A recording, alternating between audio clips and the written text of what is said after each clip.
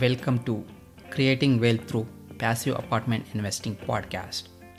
In this show, we will discuss about best and worst experiences about passive and active apartment investing. And I am your host, Ramakrishna. Let's begin the show. Today's our guest is Chad Sutton from Quattro Capital. Welcome, Chad. Yes. Hey, Rama. Thank you for having me on.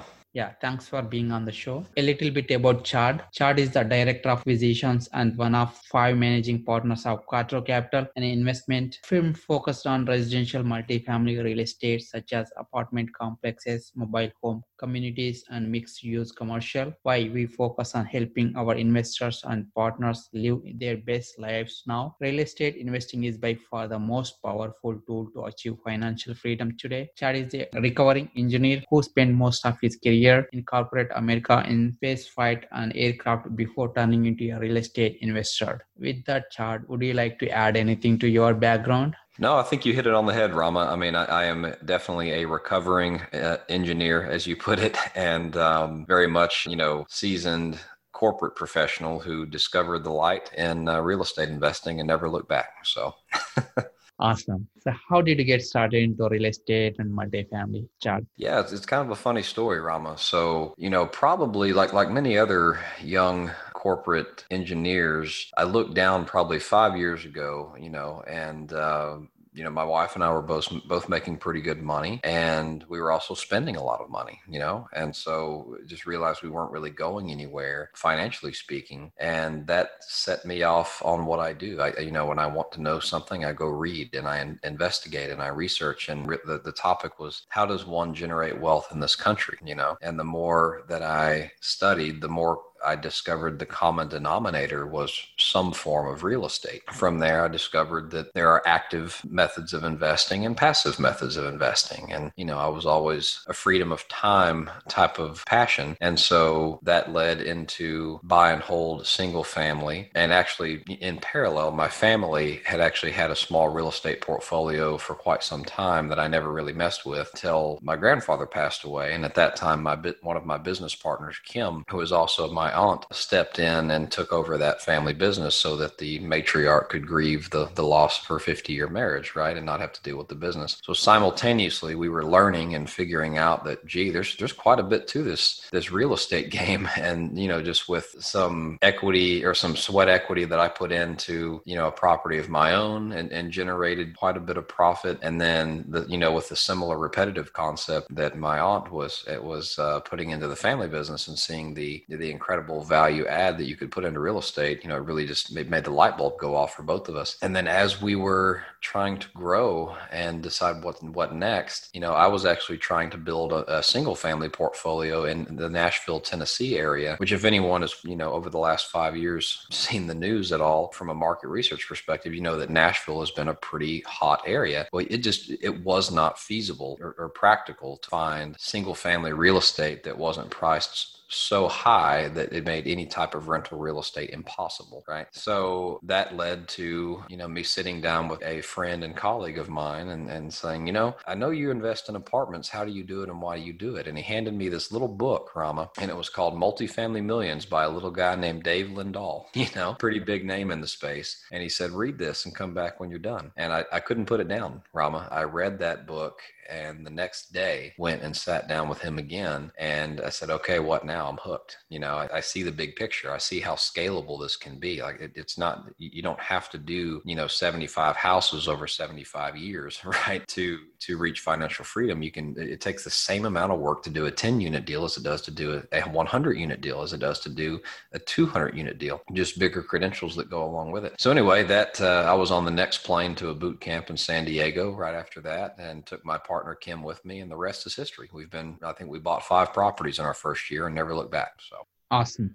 Thanks for sharing that. And you worked as an aerospace engineer and also worked for corporate companies. So how that experience helping you in multifamily journey? Yeah, Rama, I don't regret anywhere that I've been. I mean, it taught me so much. And I think one of the biggest, I guess it's a compliment that our group has received is, we're all somewhat seasoned from corporate America.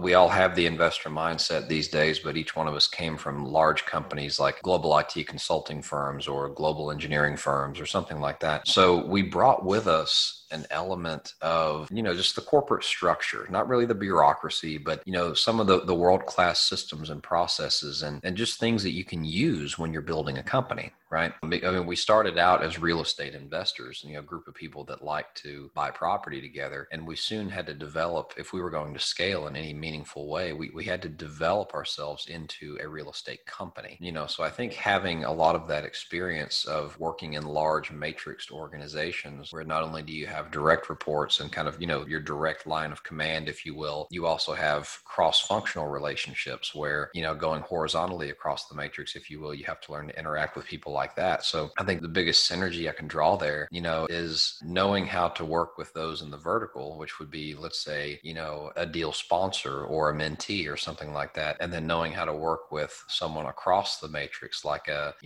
lender, a property manager, a insurance agent, people that you need to be able to influence to do what you need to do, but don't necessarily report to you, right? You have no control over them. So I think, those are really good experiences that I think came with us as a whole from corporate America. And then I think, I mentioned I'm a recovering engineer. Well, it just so happens that I'm a little bit comfortable in a spreadsheet, right?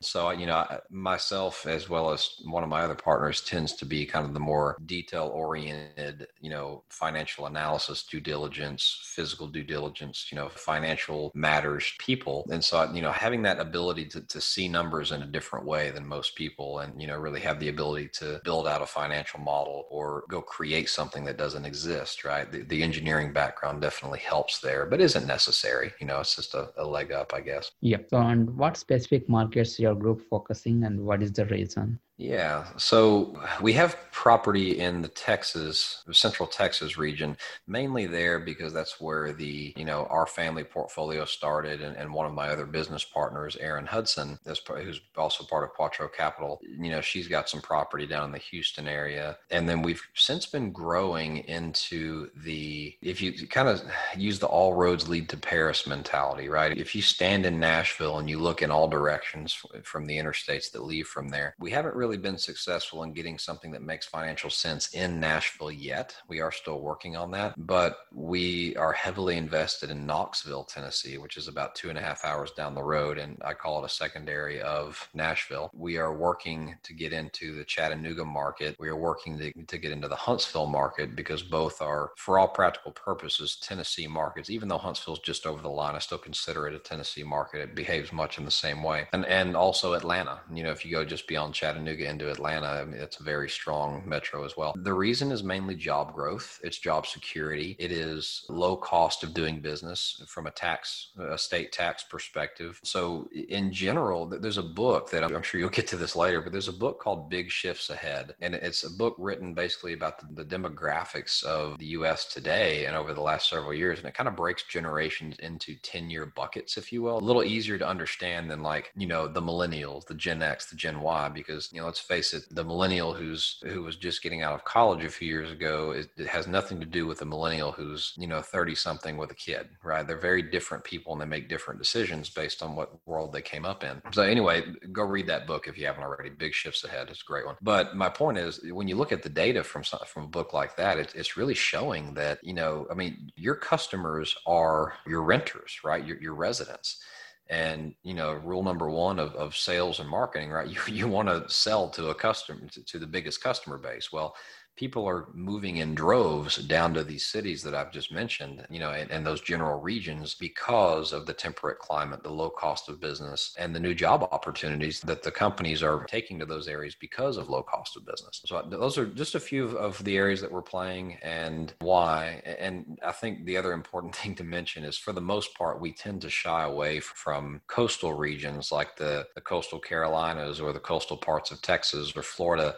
Even though there's some really good markets there, I really don't trust the insurance world right now. And so I try to stay away from anything flood or hurricane, But yeah, that's pretty much where we are. Okay, great. So, and what is your acquisition strategy? Well, Rama, we do things a little bit differently at Quattro Capital. And the reason is we got tired of competing. Okay. We definitely still go after some of the bigger trophy assets or, the 250 unit buildings every now and then when we really like one or think it makes sense. But, we have found, we got into this in one of the biggest bull markets in history, right? Especially from a real estate perspective. So trying to buy large multifamily assets when the cap rates are becoming increasingly compressed down to the 4 and 5 range, it just doesn't make sense, especially not as a syndicator who is out there to generate a return for his investors and himself, right? If you're going to start slicing up profits, you just, the physics don't work. You cannot pay as much or more than the competition is willing to do, and sometimes that competition is they're selling another asset. They've got 30 million that they need to place or more. And they don't care if they don't get a decent return for 3 or 4 years, right? As long as the fortune keeps growing over time. So it's getting tired of competing with that. That drove us to smaller assets. And we decided, look, we can, we want to be bigger than single family and bigger than duplexes and quads. So we kind of, we started going after things between 20 units and let's say 100 to 150. And the reason is the 100 to 150 is just big enough to support its own payroll. But the 20 to, let's say the 20 to 80 unit range, I can go buy, if I go buy a 50 unit building, I'm immediately, as soon as I go under contract, I am looking for 3 more right around it, right? And case in point, in Knoxville, Tennessee, that was a great area where there is just there's a part of that city that has a really good rental population. And a lot of these 20 to 80 unit buildings that are quite frankly run by unsophisticated or uninstitutional owners, right? Or non-institutional owners, excuse me. And they just don't operate with the rigor that you can if you put some professional expertise behind it, right? So we really started buying, some of these class B and C assets that are smaller that, a lot of the big guys didn't want. You get them for a better cap rate, you get them with more meat on the bone, and you go put 3 or 4 or 5 of them together. And before you know it, you've got 150 units inside of a 3-mile radius that you operate with an office out of one of them. And, you've got your portfolio, right? So that's kind of been what we've been doing over time. And, we're starting to get into some bigger assets now that the market is correcting a little bit, but it's not been for lack of ability to take them down. We like value. It's not about the number of units, it's about value, right? Yep. So how are you managing your properties during COVID? Well, I'll say being proactive was probably one of our biggest strengths in the beginning. When things started going awry and, strategies had to shift a little bit, we just decided, okay, we're not going to let our residents dictate the situation, and we're not going to let them, use what they see on TV as their individual strategy going forward, right? So we were very, very keen on communicating the options that our residents had. And, we put together, as many groups did, we got on mastermind groups and we learned what other groups were doing. And we put together these,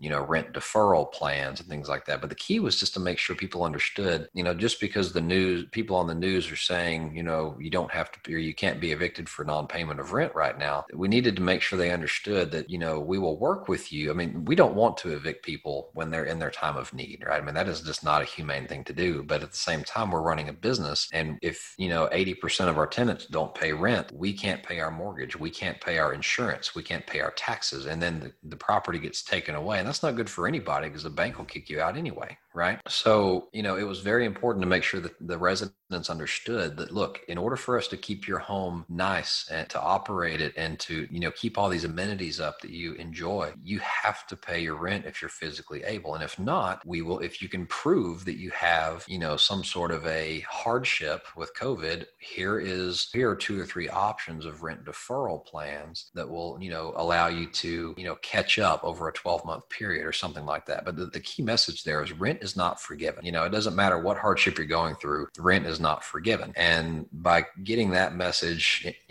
instilled in a very non-threatening way and a very empathetic way of like, hey, we're here for you, but you still we each have obligations. We're fulfilling ours. You need to fulfill yours, right? We really had a good experience so far with our residents. We had a couple that needed help, but it was just for a temporary time. They got back on their feet and they're caught up now, so part of that help, you mentioned that the markets we're in, we also intentionally invest in landlord friendly markets not because we're, big on evicting people and kicking people out, just because it's less likely that, a group of residents are going to mutiny on you like happened in some of the other states around the country, right? People, they understand what the tenant landlord relationship should be. And, there's adequate protection for them, but also adequate protection for us, right? So yeah, it was all about communication, Rama. Yeah, thanks for sharing that. So would you share about your best apartment investing experience so far? Yeah, best one. It's hard to pick the best one, but I'm going to go back to, everyone remembers their first kiss, right? I'm going to go back to the first one. And I think,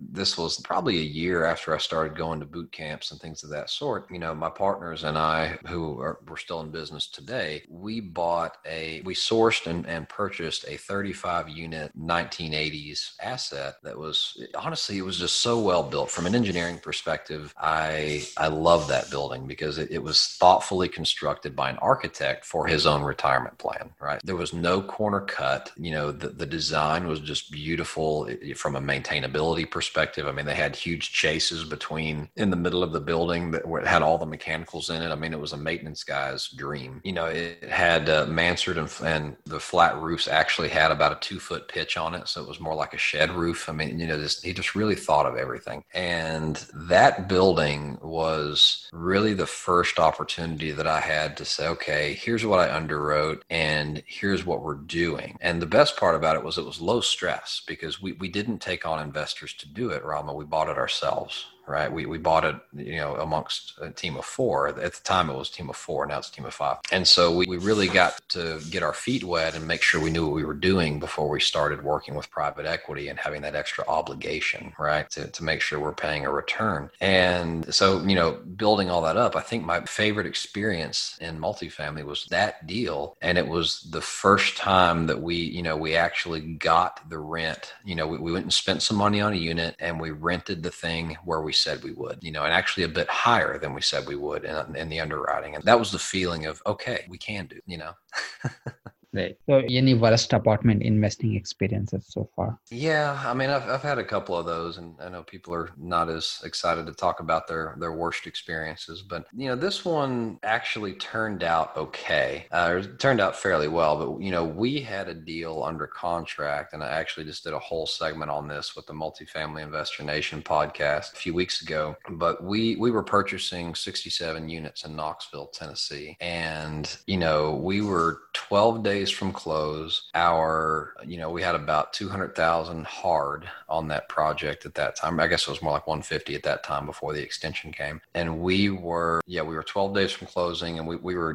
at the commitment letter, money was raised, it was done, right? Well, if you remember that day, March 18th this year, when the stock market collapsed, due to the whole, when the COVID issue was happening, and subsequently the debt market seized up, and, basically our lender just exited the market. They could no longer hit their margin call, and they had no idea what to sell new loans for on the open market. They were a secondary lender. By the way, one nugget for everyone, I definitely encourage you to understand where your lender gets their money from, right? That was something we didn't know as well as we should have. Not that it would have changed our decision at the time, but, having gone through a situation of our lender walking away 12 days from closing, leaving us holding the bag, made it very apparent that we needed to understand more about how the debt market worked and what risk is associated with someone who doesn't carry a loan on their books. They simply sell it off to the highest bidder and as an investment, So anyway, having lived through that led to about, 20 16-hour days after that of,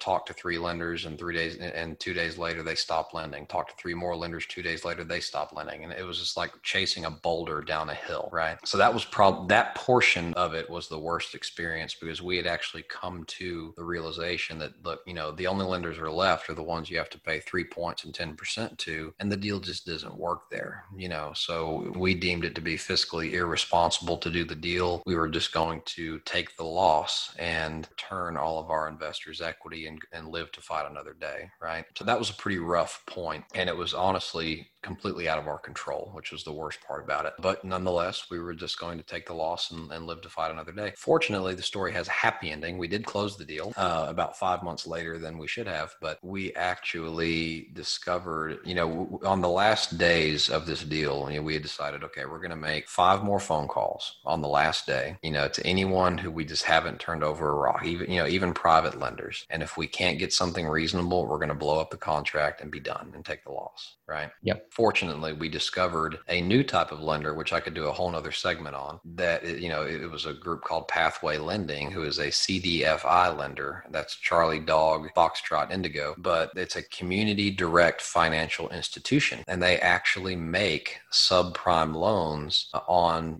heavy value add projects, basically because they're taking money from banks, lending it to people like me who do this work, giving me incredible interest rates, incredible terms, and high leverage. And the way they're able to do that is the banks, they get what's called Community Reinvestment Act, or CRA, credit from the state by doing. And so the bank gets a tax break on, which is much more valuable than any loan, right? They get a huge tax break. We get, someone like Pathway gets a spread on that money. And then we get a loan that is, less susceptible to market conditions, such as the COVID pandemic. So anyway, we wound up closing with that loan.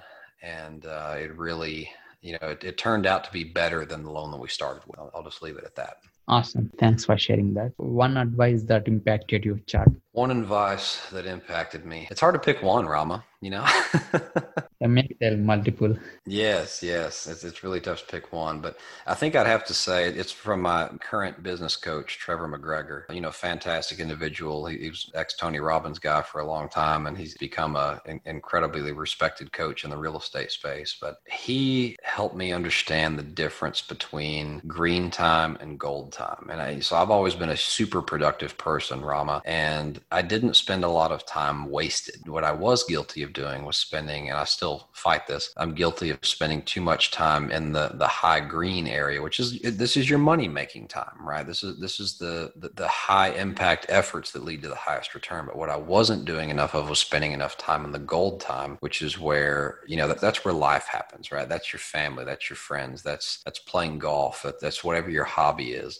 or just resting, So I've actually improved the quality of my green time by reducing the amount of it and increasing my gold time, right? And it just makes you a happier person. So, I think to take that one step further, I think I saw a Facebook meme recently. It was like what you think success looks like. And I wish you could see my hands right now. It's a pie chart that is 100% hard work, right? And then you learn later through experience that what success actually looks like is an equally balanced pie chart of family and health and mindset and, hard work and all that kind of stuff. Right. So I think it was just that's probably the biggest piece of advice that's impacted me lately. So any one book that impacted your life? Yeah, I think my most recent favorite, it's kind of in the group of Rich Dad, Poor Dad and Richest Man in Babylon, but it's called The Honeybee. And it's written by, if you know the Jake and Gino guys, Jake Stenziano and Gino Barbero. Yeah. They wrote this book, and it's kind of meant to be along those lines. But what was cool about it was I'm a good ways along this journey. So as I was reading it, I was remembering like all these things that I'd gone through that they were talking about, and this book is all about,